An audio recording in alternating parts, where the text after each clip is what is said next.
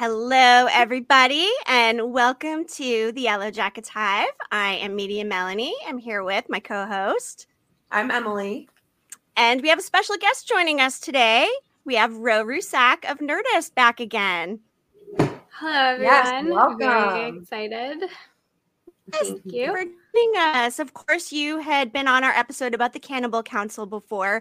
We talked about the Yellowjackets characters as fairy tale archetypes. And since then, season 2 has started. You've put out some very interesting articles, and we're happy to have you here to help just go over kind of our immediate reactions from episode 202, Edible Complex. Yeah. Yes, and what an episode it is.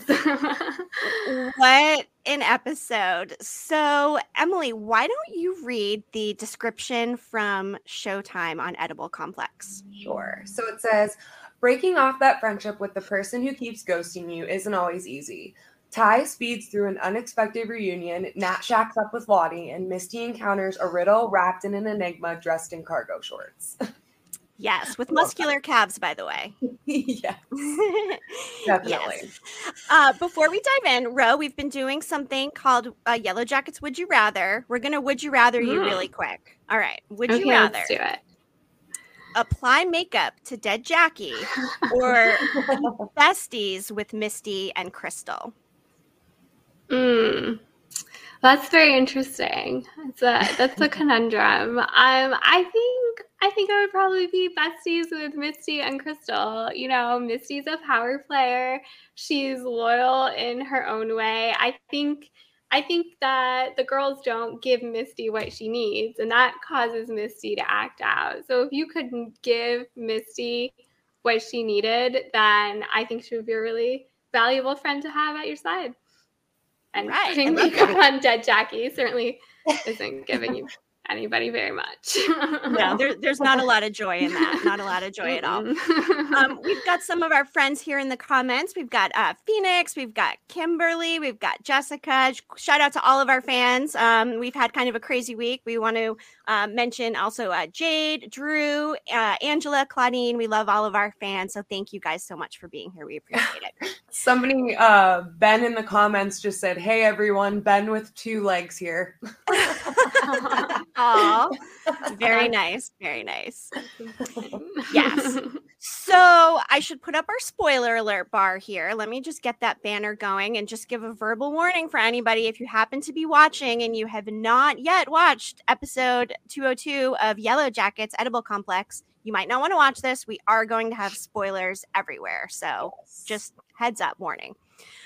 Before this, Ro, we talked with you and we had a few different conversation points that you wanted to talk about. Why don't we start with the biggest thing that happened in this episode from the Jackie makeup all the way through? We finally got some cannibalism, and this is your article that you wrote. Yellowjackets delicious fine scene, a religious mutation. Interesting. Yes.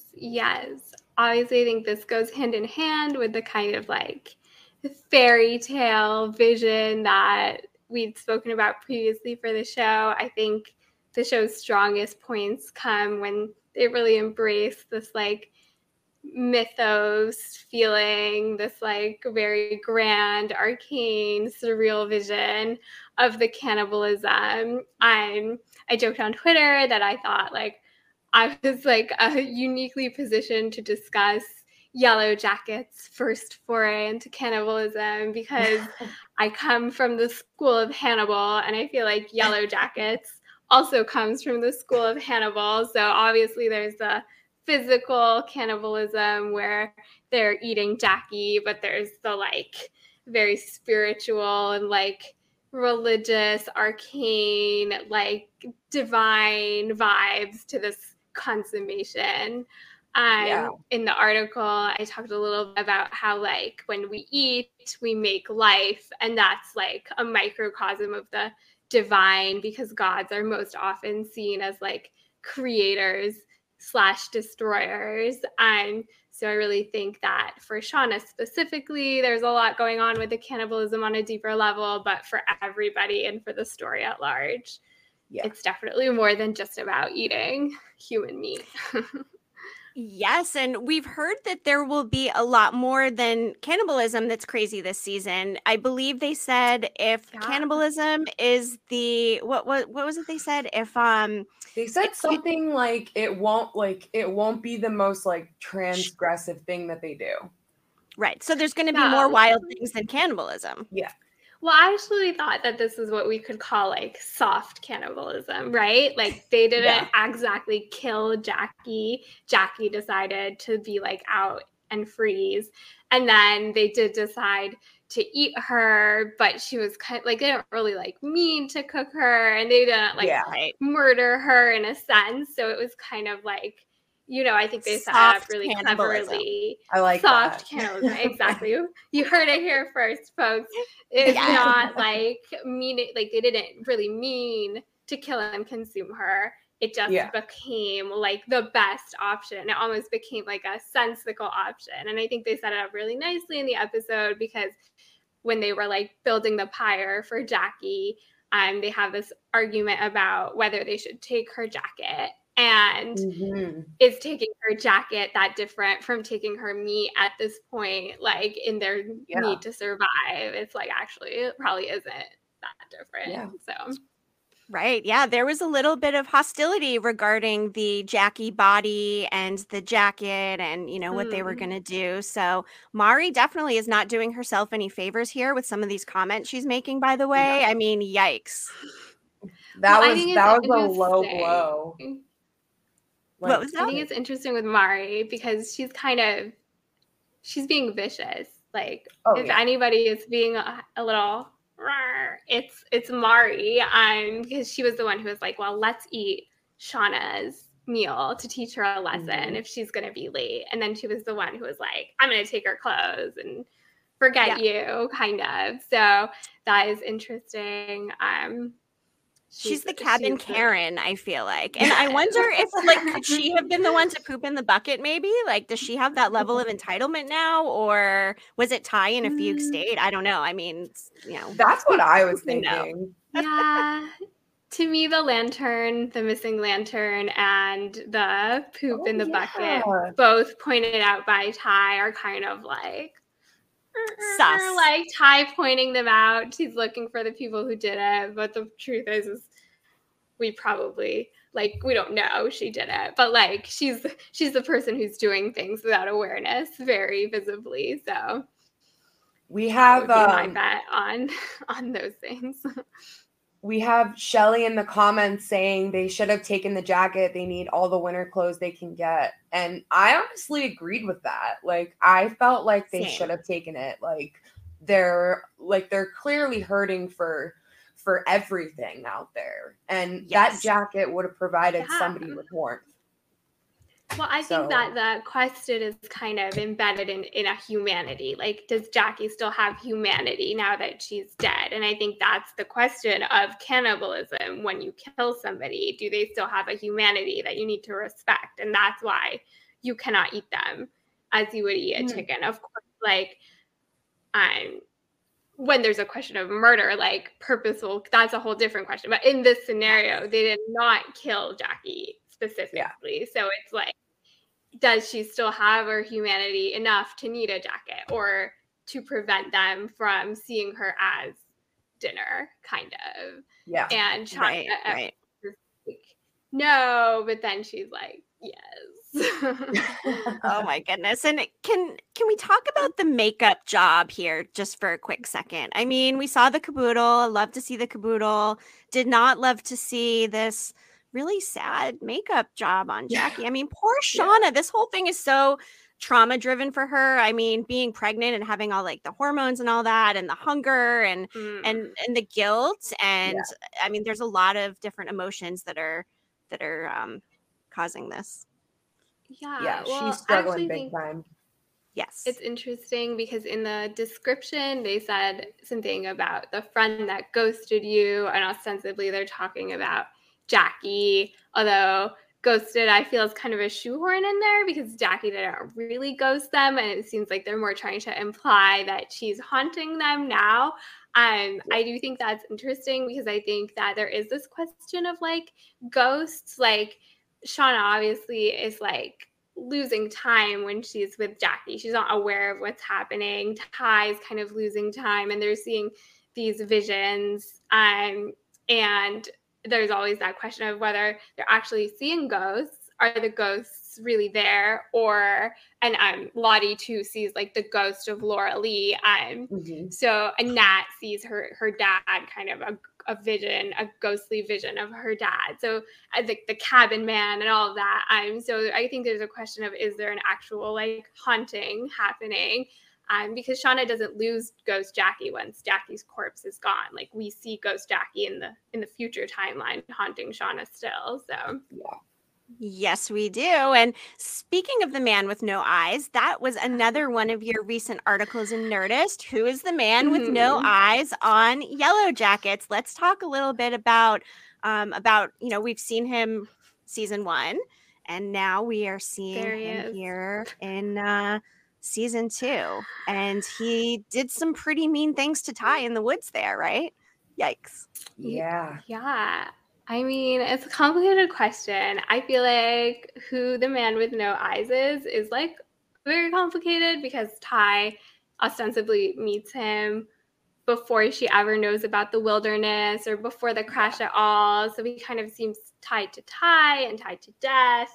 But then he also seems tied to the wilderness in some fashion, because he kind of leads Ty to this wilderness tree, and whether he was trying to lead her to her doom or lead her to the tree is like I don't know, you know what I mean? We can't tell what his intentions are exactly, but it could be one or the other. I don't know. Right. And we should also note that we've seen this man in some of these depictions in Sammy's drawings. You know, we see the eyes, we see in the upper right there what looks to be the eyeless man again. So what's up with Sammy seeing him?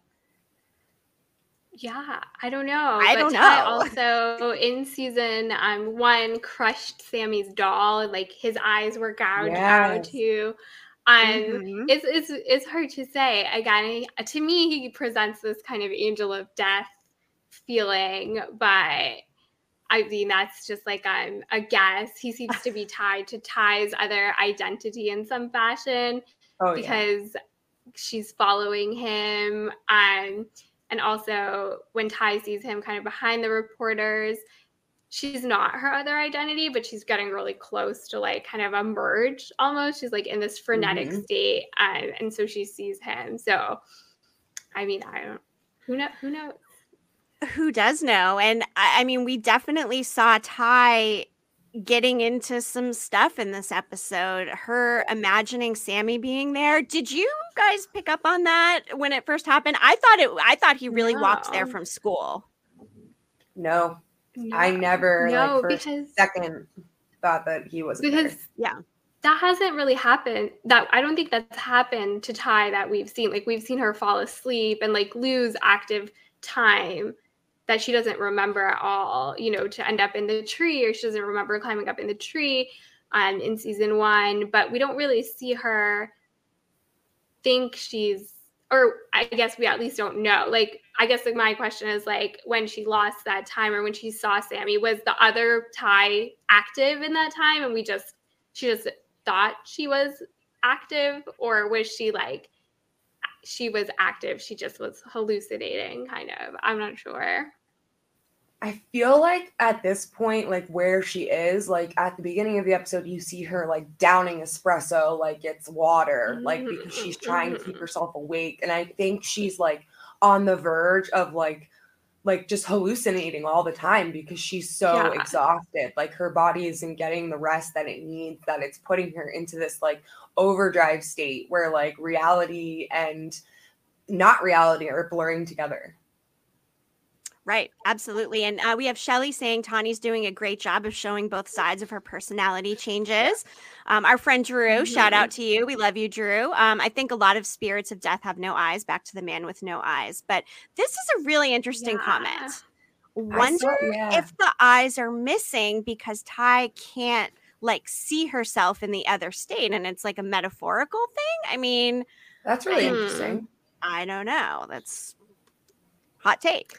Yeah, it could be. I mean, there's like in mythology, there's like the fates. They share an eye to like see the past, present, the future, I think. So that's a common eyeless like representation.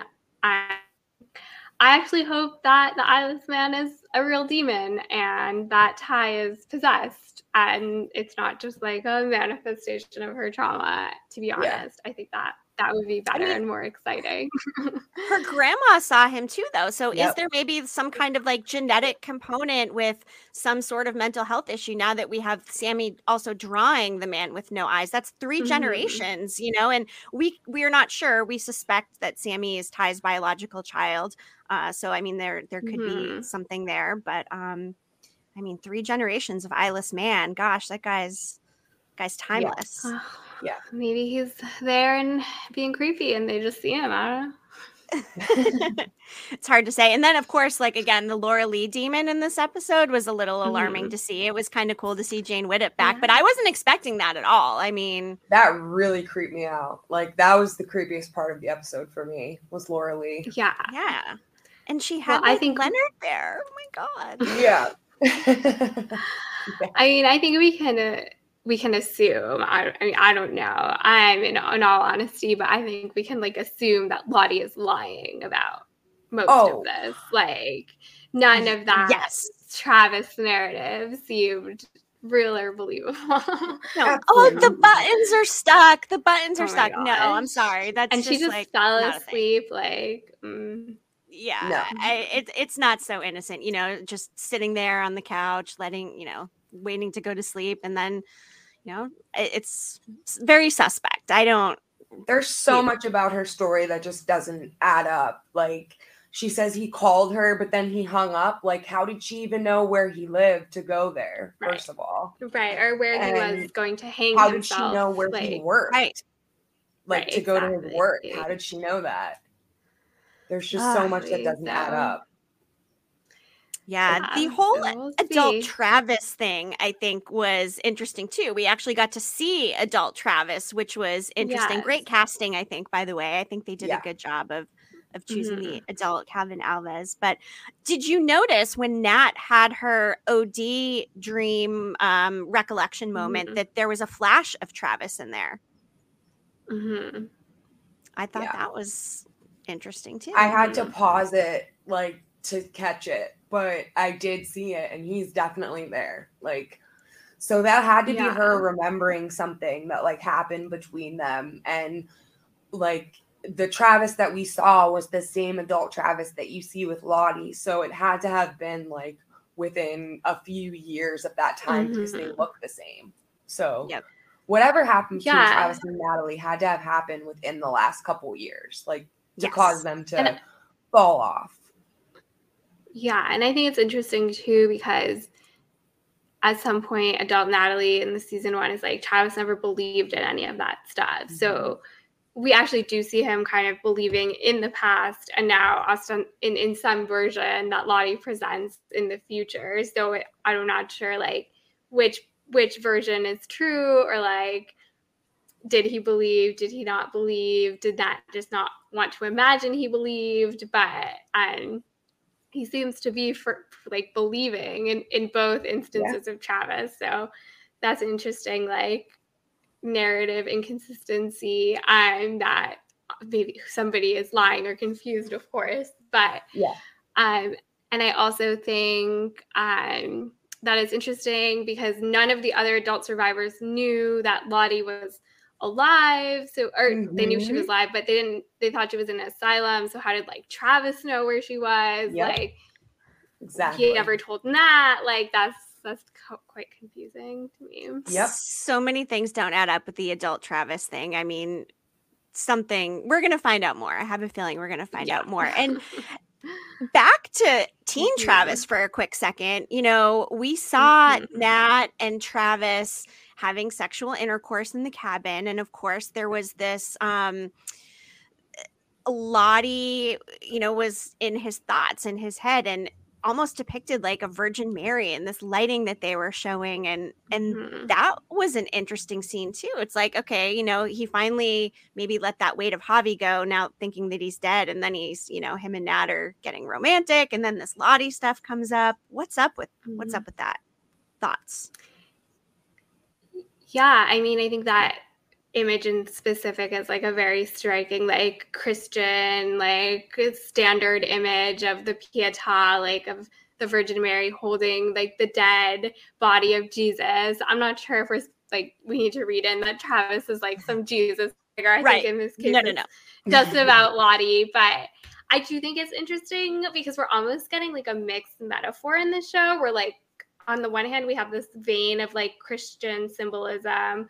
Laura Lee had this Christianity to her. Lottie's now being depicted as the Virgin Mary or this like divinity. And then on the other hand, we have this kind of pagan, like, bacchanalia, gods of Greek mythology, like spirit of the forest situation. And so it's interesting that they're kind of pulling from both those traditions, and it will be interesting to see how they resolve it. For me right now, I kind of read it as just like, since we're getting it from the perspective of these teens, like this is just like things they picked up as they kind of try to like reenact a society. There's like a little bit of like Christian like subtext. There's like these stories they probably read or like learned about in school.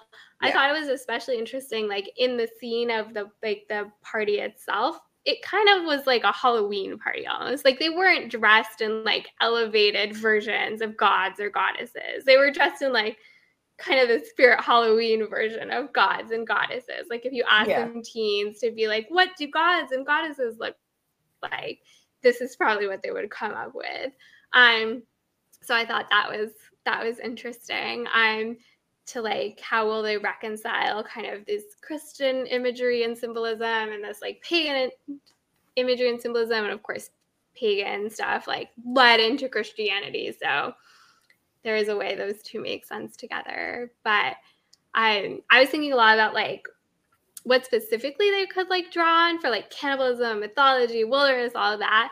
And in my article, I spoke mostly about like the Christian perspective, but I've been thinking a lot about the Green Man recently. He's kind of this image, which I read is a bridge between like pagan and Christian traditions. Like he kind of appears in both, and he's kind of loosely tied to Bacchus, like the Bacchanalia god, and that he's kind of a god of like rebirth and life and death. And in a sense, they're going through a rebirth, but also just like kind of generically a god of the wilderness. He doesn't have like a specific story to him. So I'm like, I don't know, that's just kind of the vision I have for where this wilderness divinity is going. Do you think that like that was the only instance that we're going to see of them? Like, because like when I watched that, like to me it was like they were disassociating with what they were doing, and like they were trying to imagine themselves in a different setting. Like, so do you think we're gonna like possibly see that again, like to help them cope with what they're going through? Yeah, well, I mean, I think we can see just in season 1 that eventually they get somewhere where they're trying to enact that kind of fantasy in as close as their reality allows them to. This fairy tale in actuality. Whether or not there's actually like a darkness, a god or goddess, I would hope, of the forest. Like I think that's, maybe we'll never know. But I actually hope that it is supernatural. Like I would like there to be a supernatural force at work. Because I think that the show like shines when it can lean into these like metaphors and symbolisms and divinities, and kind of do imply there's some force happening. Of course, it could just be fate and circumstance, but I would hope that it isn't just fate and circumstance. But of course, there's clearly the trauma reading as well. Like both of those are valid at this point. Yeah, absolutely. Yes. So some other things happen in this episode. We finally see some things going on with Shauna and the police. So Kevin Tan actually pays a visit to Shauna's house, but then his partner kind of catfishes Callie in a bar, which I thought was just a little unnecessary. I don't know, Ro. I know you have some thoughts on that. What do you think? Yeah, I think to me, I think I love Melanie Linsky. I can see the vision of like Callie having like another generation of a woman with trauma from this whole trauma experience. So we had like the generation of teen, and then we had the generation of adult, and then there's like the Callie generation who are all still processing this trauma. And like I can like understand the idea of it, but to me, like poor Kevin, you know, he was like this queer goth kid. Now he's this policeman, and I don't think we need Yellowjackets to be a police procedural. Like I think Misty's storyline, the citizen detectives, that gives us what we need from like that mystery storytelling thing with this like policeman with bad mustache. Oh, the mustache.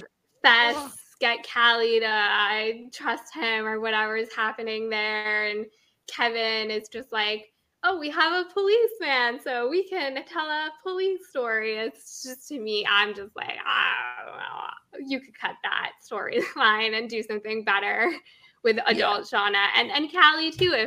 If we need to tell a story with Callie, I think that's fine. But I'm just like, I feel like it's like a crutch almost. Like it's maybe something for a wider audience, but I think that's not kind of what the show is angling toward. I think the you know, dramatic mythos of the cannibalistic goddesses is like what we really need to lead into. And like I don't think adding police investigate Adam's murder is like thrilling, kind of. Yeah.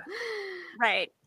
And I agree too with Misty's storyline and Elijah Wood, citizen detective Walter, putting the sick in forensic, by the way, which is like an amazing handle.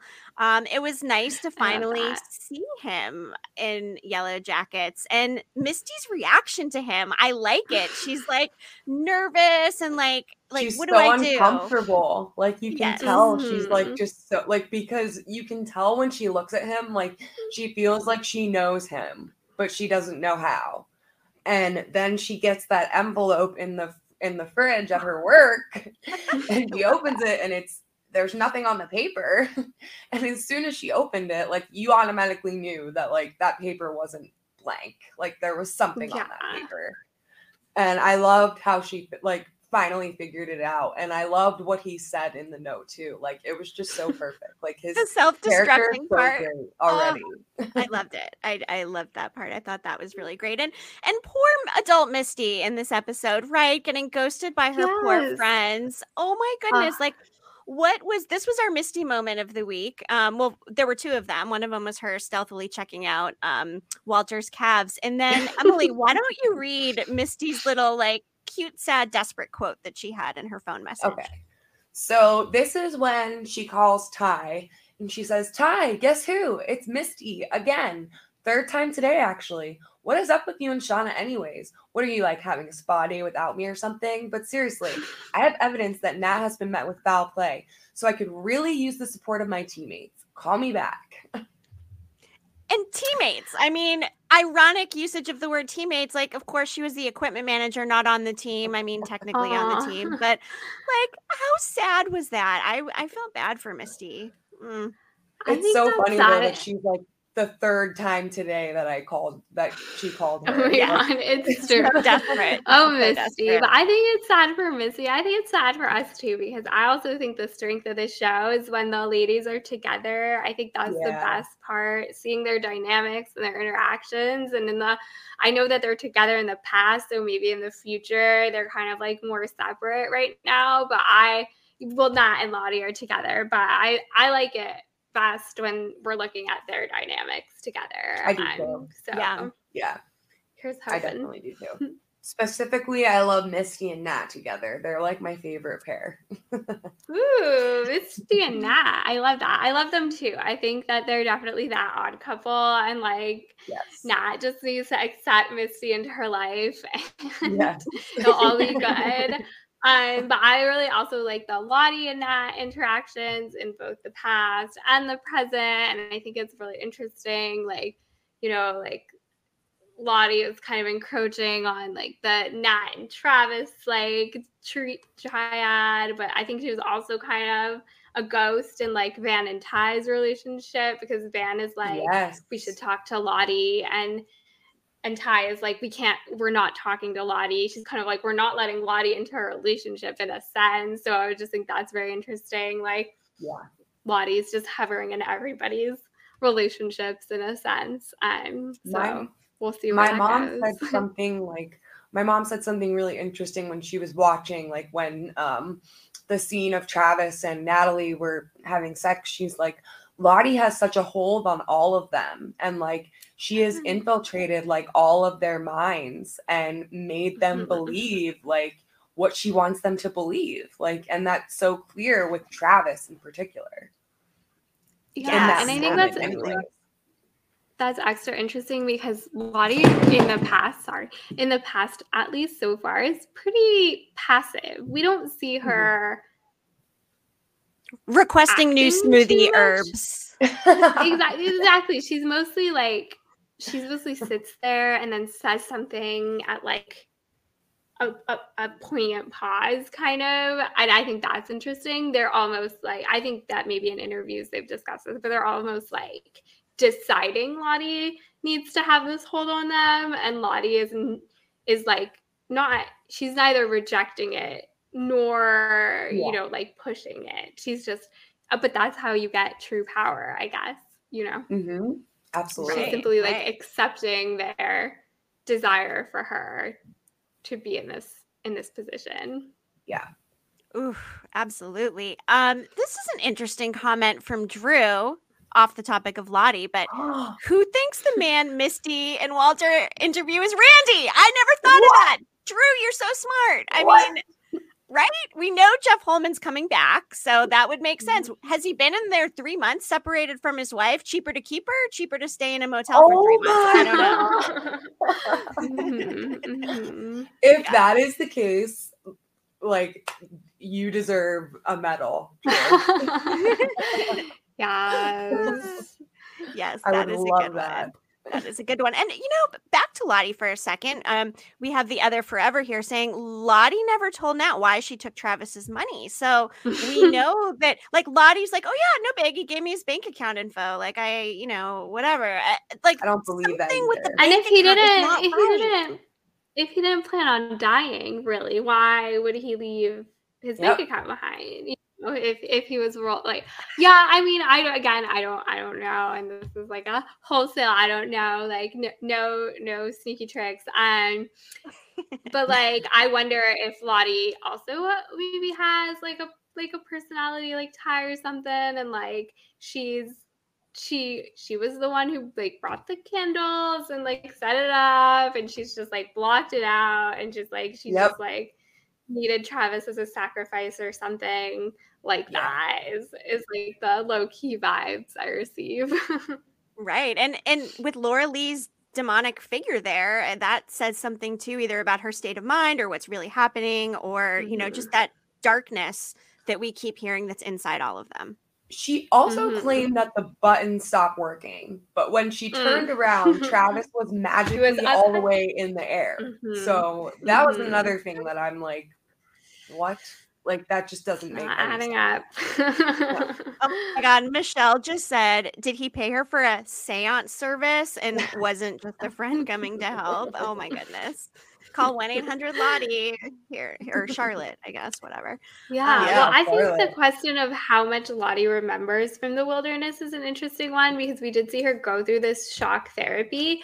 And the way I read that first scene is that like the image of her in the woods was kind of fading as like the shock was coming, because she kind of flashed in and out of like that vision she had with Laura Lee in the bunker, which remains a Vision bunker, even though I maintain there's a real bunker somewhere out there in the forest. Agreed. And the music was saying that, like, will she ever be free again, kind of. So I'm just like, that's interesting. How much does she remember from that time? And then when she was just after that scene with the electroshock therapy, she was helping her fellow asylum mate, like, breathe. And she did the thing she did with Travis, but she was like, they can help you. But it wasn't the practice she learned at the asylum that what she was using to help her, like, friend. It was the wilderness ritual that she had enacted with Travis.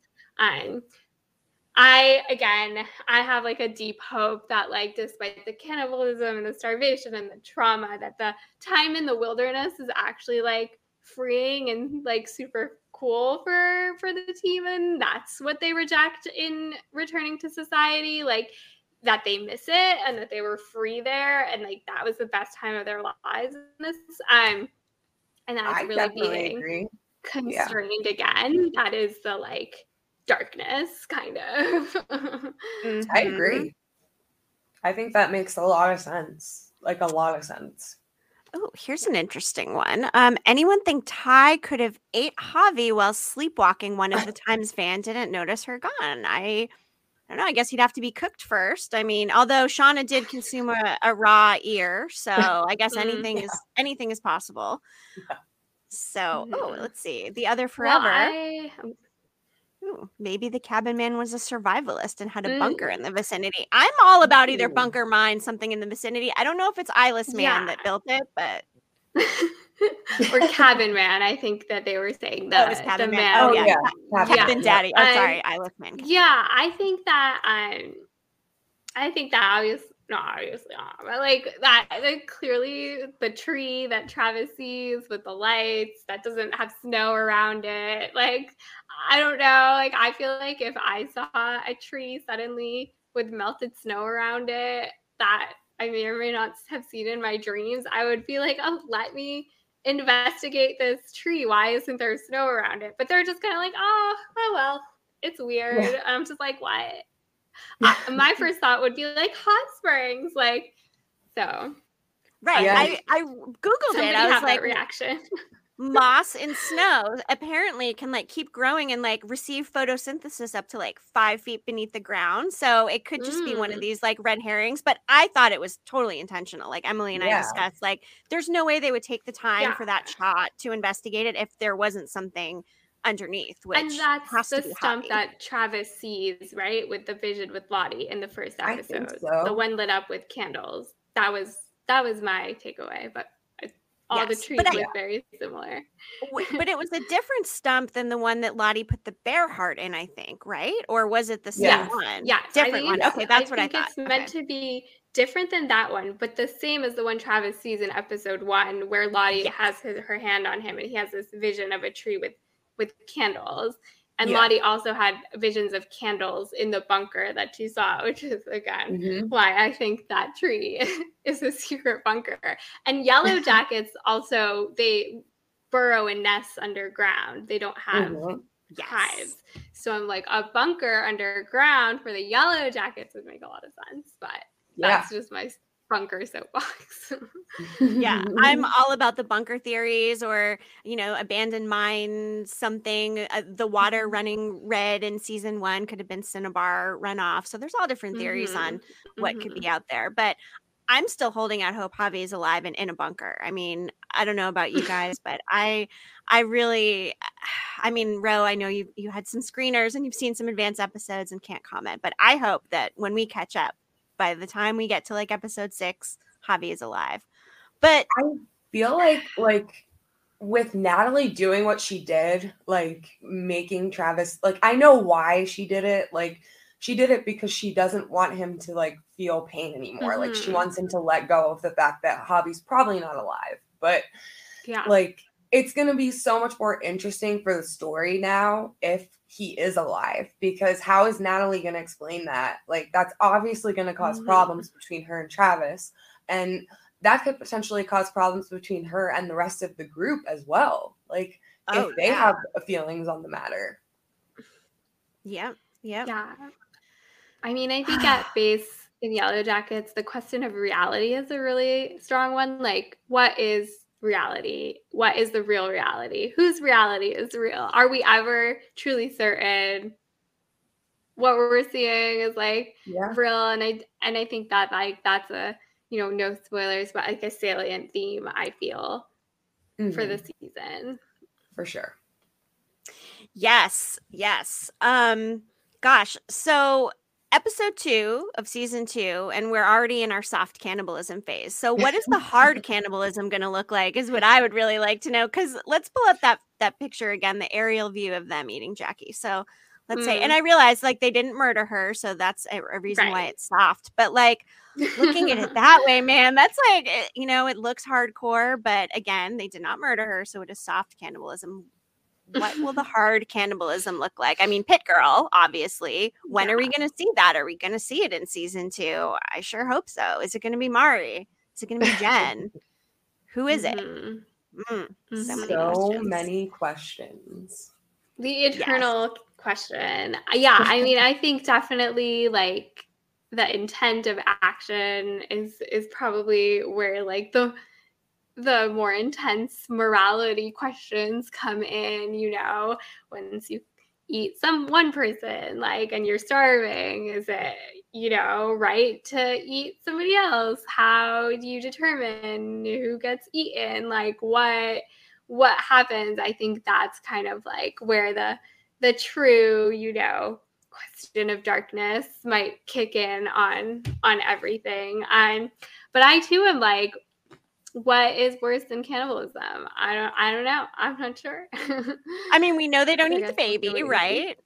Maybe they eat the placenta. That's, you know, fine. It's nutritious or whatever. But it's got to be something with the baby. Whatever it is with the baby's got to be like the big thing that's worse than cannibalism, right? I again, what else could it be? Yeah, I have no idea. I mean, I don't think things are looking very good for Coach Ben after the end of this episode either. No. And his reaction was like so perfect. Like that ending shot of him like slamming the door in the cabin, like the look on his face was like just, it was so good. Like he acted the heck out of that scene, and it was like the way that everybody that was watching was feeling, but like at the same time, like you can justify it because of the situation that they're in. And I think like he was wrestling with that in his head. Like, I know this is wrong. I don't want to join in. Like, I'm really disturbed by this, but at the same time, I understand it, but I can't be a part of it. Like, so I need to shut the store. And that was my favorite part of the whole episode, honestly, was his reaction. I mean, him not buying in is very similar to Jackie not buying into things. Like, it's almost like a mark of death. I hate to say it, but I mean, he might be the next person they eat. Yeah, I mean, I think in a situation like that, othering yourself in some way is never the answer, because already you have to put so much trust in everybody around you. You know, like I feel like the show really does a good job at being like, things are holding, but they're really tenuous. At any time, the tides can turn, and like you don't want to be the outlier of a turning tide in a situation like that. Like, I feel like if he had any kind of wisdom to him, he would have just faked it till he made it. Like, but just to be a part of the group, you know. So absolutely, he's still so caught up in those societal visions of reality, which no longer apply. Yeah, he's lost all of his authority. He lost his leg. He's lost a lot out there, and he's going to be losing more. We still haven't seen Paul, so maybe we end up seeing Paul, his boyfriend, in the episode where they end up eating him. We'll have to wait and see. But so we did see the heart necklace come into play in this episode. That was one of our 3 items on our weekly mailing from Showtime. Cannot wait to see what the 3 items will be for next week. But now we have answers. We know the pants were indeed Javi's cargo pants that Nat doctored. We know all about the fire and cooking Jackie. And now we know that Shauna is the proud owner of Jackie's heart necklace. So I called it that Lottie was going to be the one that took it off Jackie's body. I You called did. it. You sure did. And what will be interesting is to see where the heart necklace goes next. Does it become a marker for Pit Girl eventually? That heart necklace will be coming into play. Yeah. For sure. Yep. Yeah. For sure. People in the comments are still thinking that Callie is Pit Girl because someone wants revenge on Shauna. I'm pretty sure the showrunners have already said that that is not the case, that it is indeed in the 1996 timeline. So I'm going to say Pit Girl's probably not Callie. Some other comments here. Tyler Moss. I think Paul might appear in a death vision for Ben. Yes, absolutely. Or maybe a dream or hallucination while they're torturing him. I don't know. I cannot wait to see Paul, though, and get a little more context on what his relationship was like before Coach Ben inevitably meets his fate in season 2. So, yes. Yeah, I mean, I think the heart is interesting because, you know, I feel like we see the playing cards in the intro and the queens are missing. We still know that. And there's like hearts in a deck. I don't know. I'm like, maybe all those things are somehow related. So I guess we can only wait and see. In the promo poster, there's actually a Queen of Hearts card behind adult Van's head, which is hard to see in the photo, but it is actually there. So go inspect that poster and take a look for yourself. But there's 4 queens. They're burning the queen card in the open of the show, so there's definitely a lot of that queen stuff, which we had talked about with you before when we talked about the fairy tale archetypes, which, by the way, great article. Again, you should go check out Ro's articles on Nerdist, and she's got some really good insights. I can't wait to see what your take will be on episode 3. Absolutely. Yes. Well, why don't we say goodbye to you, Ro, and then we're just going to probably get to a couple more fan comments here. But we cannot thank you enough for joining us. We always love your insights, and hopefully we can connect again sometime this season. Perfect. Thank you so much for having me, and I can't wait to see how the season plays out. Yay! Same here. Awesome. Well, thank you, Ro. Have a good night. Enjoy this week's episode. Good night. Bye. Oh, that was fun. I always like to see Ro. She's got some really good insights. I love her metaphors and the critical thinking that she really has about like the deeper meanings of Yellowjackets. So again, check Ro's stuff out. We tweet a lot of her stuff on Twitter. So check it out. She makes me think about the show in a way that I wouldn't normally think about it. Right. Absolutely. We have our friend Kimberly here. I would love if we're all wrong about Ben. He's still such an important character. I would love to be wrong about Ben too. I have this like sneaking suspicion that that he's not going to make it. That look on his face, and now that they have the taste for meat, I think it's hard going back, you know, once you've really once you've had that taste, which I can't even like imagine what that tastes like. I really had a hard time at the end of this episode. Like I had to just like stop and decompress for a few minutes after watching them. Like, what did I just watch here? I mean, things escalated so fast in that last 5 or 6 minutes. It was just, I mean, it was a lot. Like Michelle said, I thought the silent credits after he slammed the door was incredible. I mean, it really was. Ooh, Shelly, maybe Rabies Girl takes him out. Gosh, hey, that's possible. I mean, we have not yet seen what exactly is going to cause that foaming at the mouth. Maybe it's poisoning. Maybe the varsity girls are tired of the JV girls and poison them. I don't know. There's just so many questions. And you know, as Tyler pointed out, all of the Cannibal Council members had 2 legs.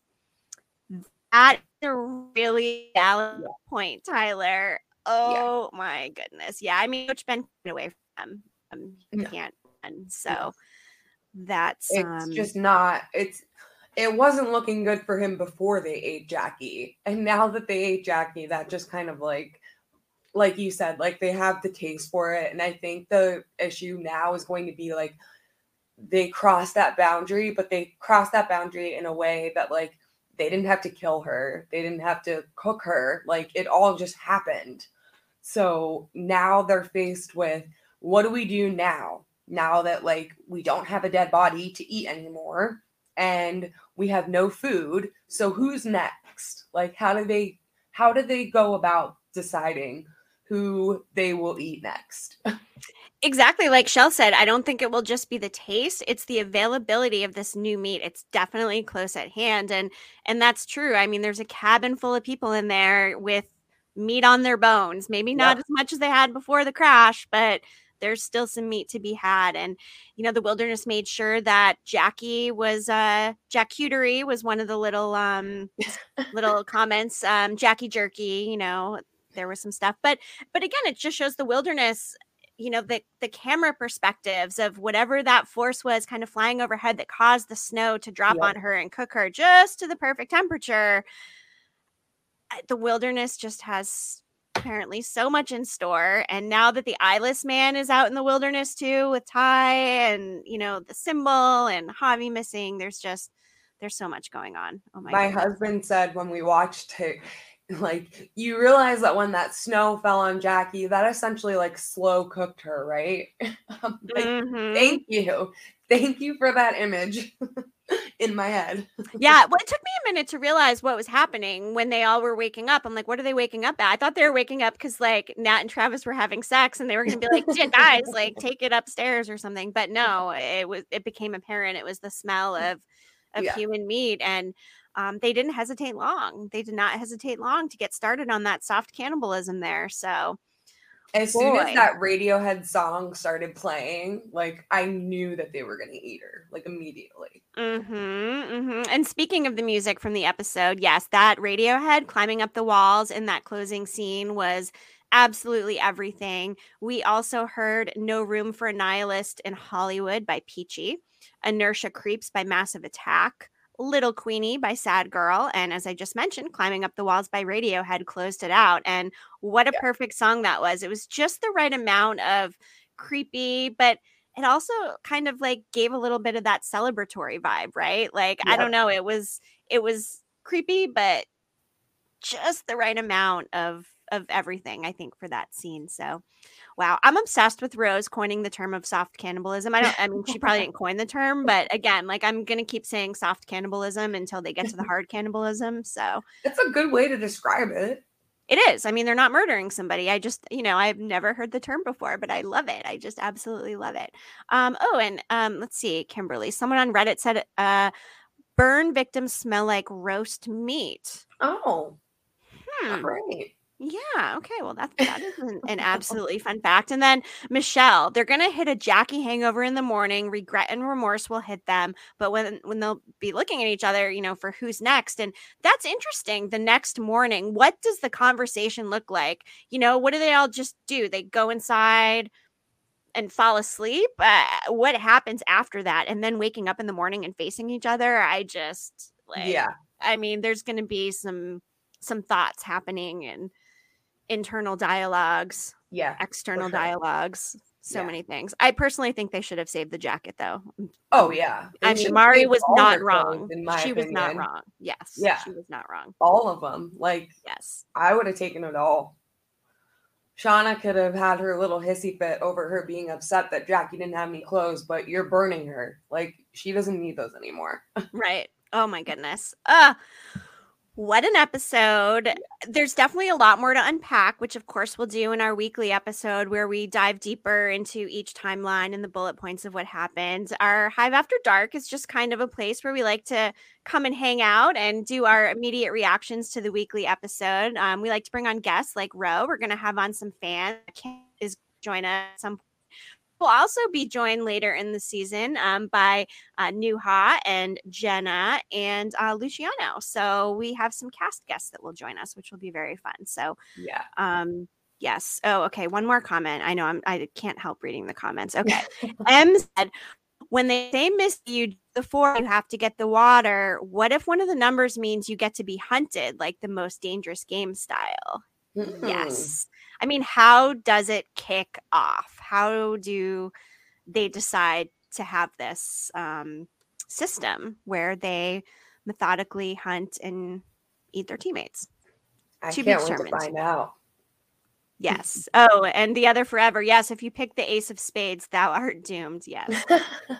Good one.